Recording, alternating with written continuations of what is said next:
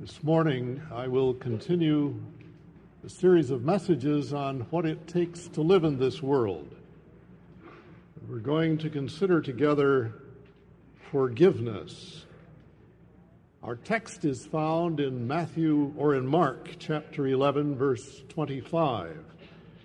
It reads, "If you hold anything against anyone, forgive him, so that your Father in heaven may forgive your sins." Our world is filled with bitterness and anger and hatred, much of which results from memories of the past. As long as South Africans and those who live in Los Angeles continue to think of the past events and to rehearse the ills of the past, their future can only hold more strife and more terror. For there is no future if we brood upon the things that have happened to us, that have hurt us and injured us. Individuals also need to learn to forgive. And one of the most difficult and the greatest lessons of life is to deal with those things that have hurt us personally, that have torn us apart from those we love, and that have left us with a feeling of emptiness. We need freedom from such memories, and we need to release those memories and those persons who have injured us. This morning I would like to consider with you that it takes a great deal of forgiveness to live in this kind of world, and the world needs to learn forgiveness, or we shall go on with a kind of strife and hatred which issues into all kinds of violence and terror.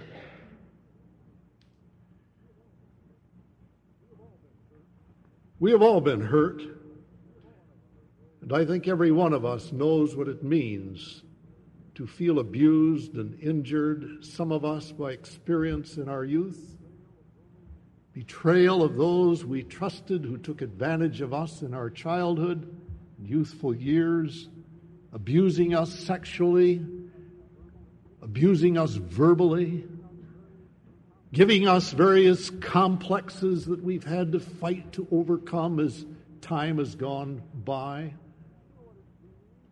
We know what it means to have our confidences betrayed, which not only embarrasses us, but hurts and injures others in the process, those we didn't intend to hurt or to injure. We know what it means to be the object of gossip and idle chatter, but there are far more serious things as well. And I know for some of you there's been rape experienced, or rape of a family member or friend. And how do you deal with that rapist in your mind? There's been dismissal from a position, a job lost because of some misunderstanding or for some unjust reason, or maybe selfish interest on the part of someone. How do you deal with that kind of hurt? Perhaps when you were a child, your parents divorced and you felt cheated ever since because you'd never had a normal home. Or perhaps your spouse announced to you one day that he or she was leaving, and you had no idea this was going to happen, and suddenly your whole world came apart. How do you deal with your feelings, and how do you think about that person who could do this to you?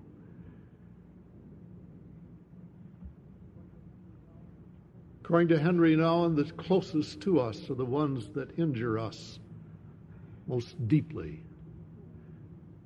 The people who we've trusted with our love, to whom we've made our commitments. And when they hurt us, it's as though the whole world has changed.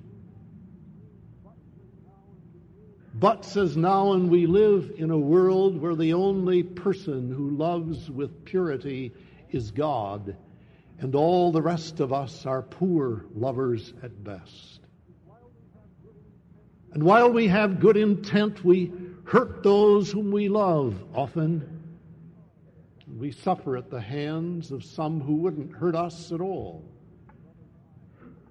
And at other times, there's just blatant disregard for commitments and the pledge of love that has been made. And in a world where there is imperfect love, we need a lot of forgiveness and a great deal of grace. But when it comes, the initial response is anger, is it not? Bitterness, hatred. We cannot understand why it happened to us. We need to blame someone, and we fear the future, lest it all happen all over. And our agendas change, and our thoughts can easily become preoccupied with what has happened to us, and the future looks bleak indeed. Think for a moment, just to take one illustration. The spouse comes home to find a house that is half emptied and a note that states that his or her partner in marriage has left, permanently left. This person has been robbed of love, robbed of a trust, robbed of an anticipated future that was thought to be so secure. All the dreams and all the hopes have suddenly collapsed. Control is gone. Helplessness ensues. What to do now? Perhaps the person feels of total failure, guilty for something that has transpired with which the person may have had nothing to do. But what a grief to mourn the loss of the history of a love affair and a future that will not be. To understand that the safe haven that one thought was there is now forever gone. How do you respond? Well, some people in their anger and bitterness decide on revenge. Retaliation will get even. Anger is prolonged and becomes resentment and lasts through the years. And aggressive reaction means to wait for an opportunity to teach a lesson to someone who has hurt you. And then I've known other people who, when injured deeply, simply turn inward and isolate themselves from everyone. They will not trust a soul anymore, because to them, everyone becomes suspect. They dare not love. They dare not find a future of companionship and commitment, because it isn't going to last. And so they sit and brood over the past, feeling sorry that they're even alive, nursing a broken heart, convinced that no one understands and no one cares.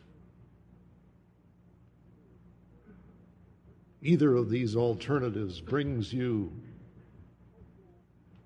into social disregard, for no one likes to hear these things constantly.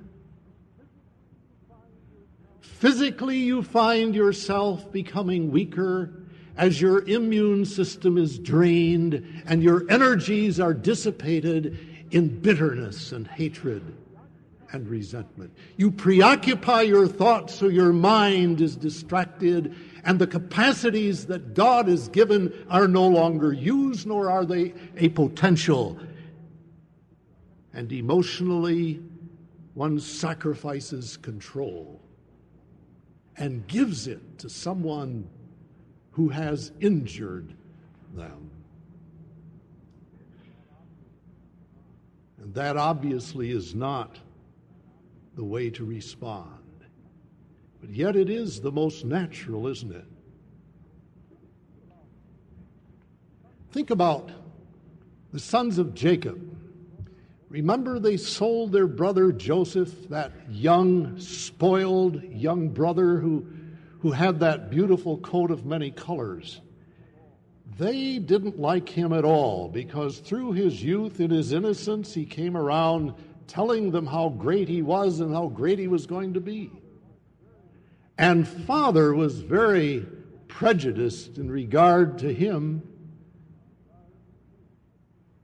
And here he came to see his brothers who were tending their flocks, bringing them something to eat and a message from home. And they decided to get rid of him once and for all and sold him to the Ishmaelites, who took him to Egypt to be a slave. Now the question was, what do we tell father when we get home? Not one of them said, "Oh, father will forgive us. He'll understand why we did this." No, they knew he was going to be either angry and bitter and would punish them, or he would sit for the rest of his life and brood over the loss of his son and be angry and bitter toward his surviving sons. And so they decided to lie about it. And they told their lie. And they lived with it for years.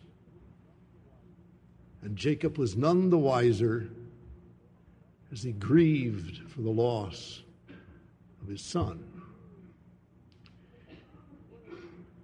The most common way to take injustice is to think about how to return evil for evil. And the scripture tells us you cannot live in the world returning evil for evil. You cannot live always pondering the injuries and the bitterness of the past. You must deal with it. The question is, how are you going to deal with it?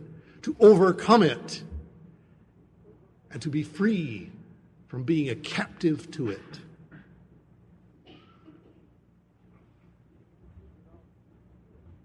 We figured out at least two ways to deal with it that sound like forgiveness. One way is pardon. It's a legal thing. You simply pardon the one who did it and say, you're off the hook, so to speak. There will be no punishment. But that does not satisfy justice, nor does it reconcile the parties involved. It simply sets it all aside as though that is the way to do it. And then there's the other side today of excusing people. We try to understand why people behave as they behave. And we think that if we understand it, then it's all right to excuse it. Do circumstances ever excuse responsibility? If they do, then we are simply responding in an inevitable way like machines do, cause and effect, and we cannot help ourselves. But then we are not to be heroes either. when we do something especially noble, or when we withstand a temptation, there's no credit for anyone any more than there's any blame for anyone. C.S. Lewis says to us, if not to blame because you couldn't help it, then there's no reason to forgive anyone. For as animals are amoral creatures, there is neither credit nor blame. For they simply live by their instincts and by the environment of which they're a part. And no one holds them responsible for anything evil they may do.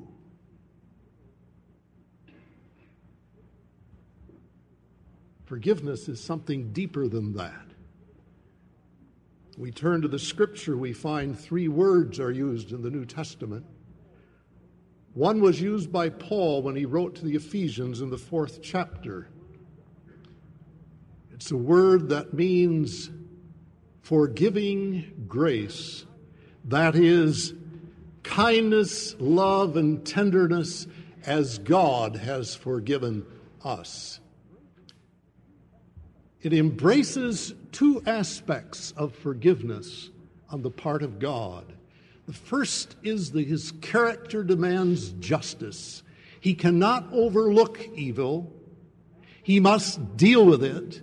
And so to deal with it, he sent his Son.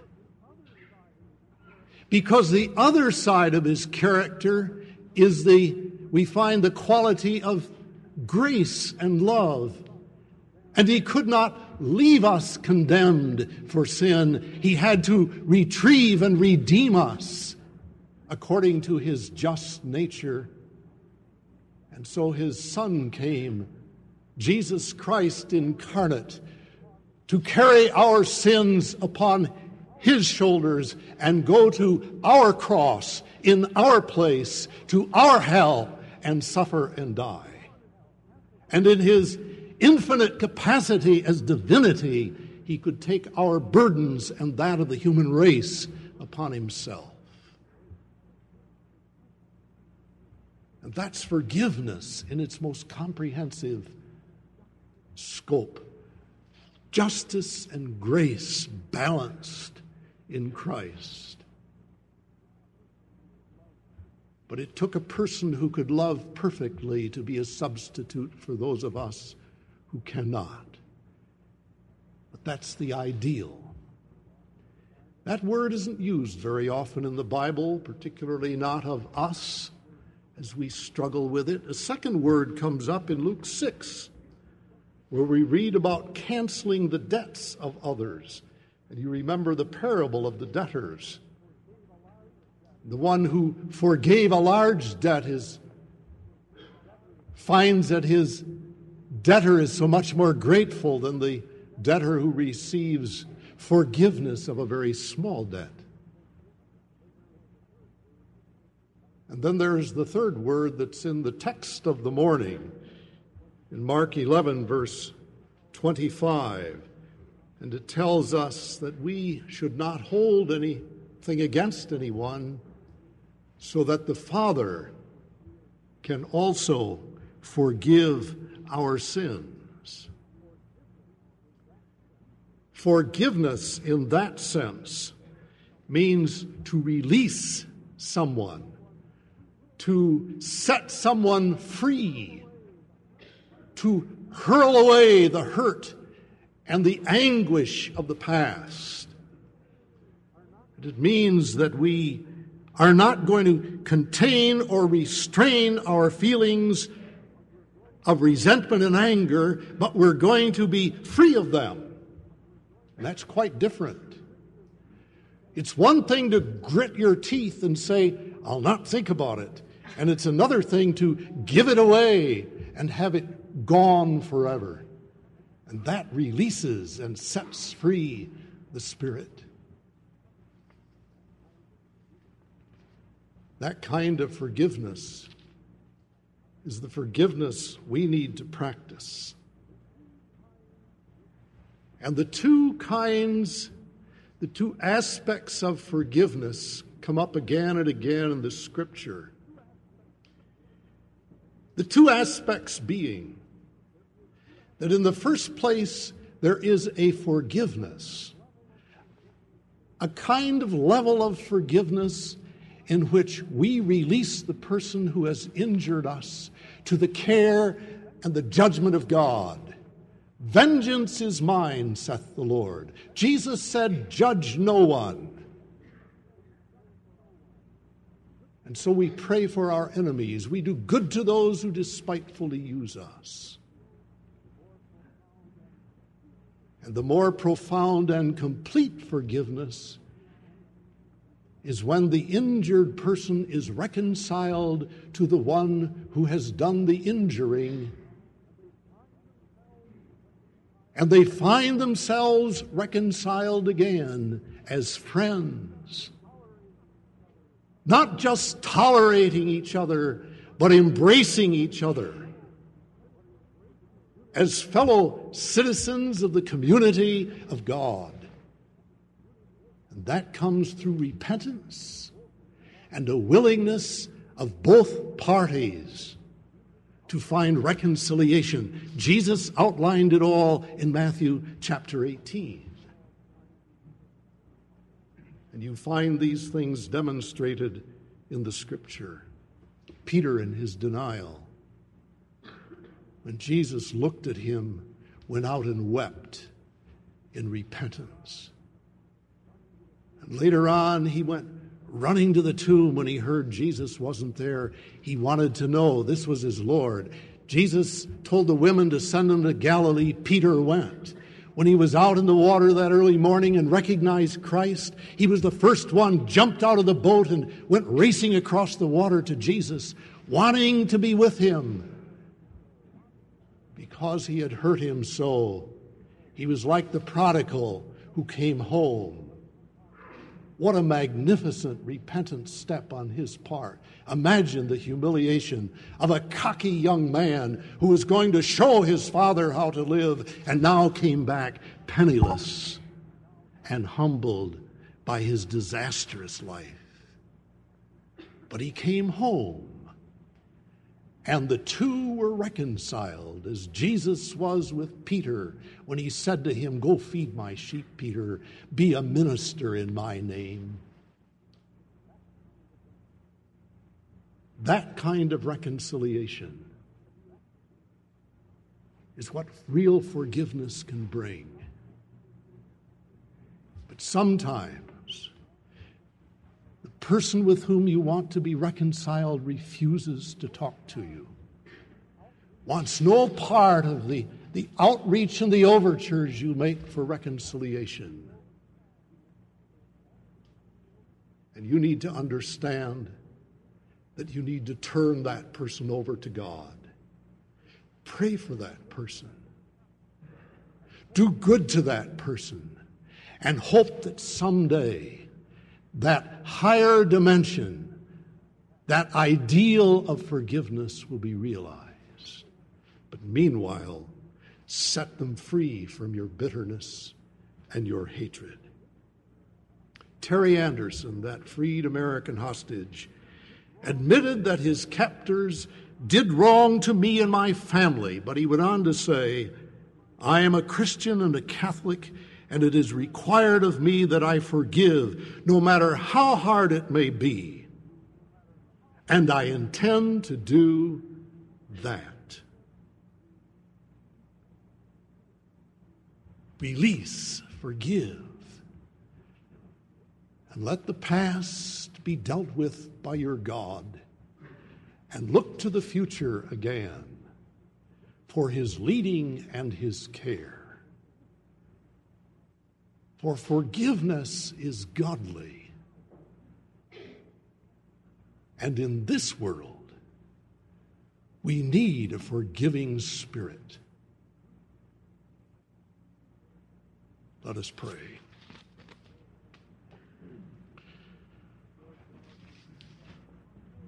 Lord God, we thank you for forgiving us. We come humbly asking that we may also have a forgiving spirit. And when we are rebuffed, help us to be patient and kind and loving. And may we always be cooperative to heal the wounds of the past, extending the hand of friendship and commitment. And so help us to look into the future with hope and with your healing presence. And may our world learn to forgive as Jesus forgave and merited us eternal life. Amen.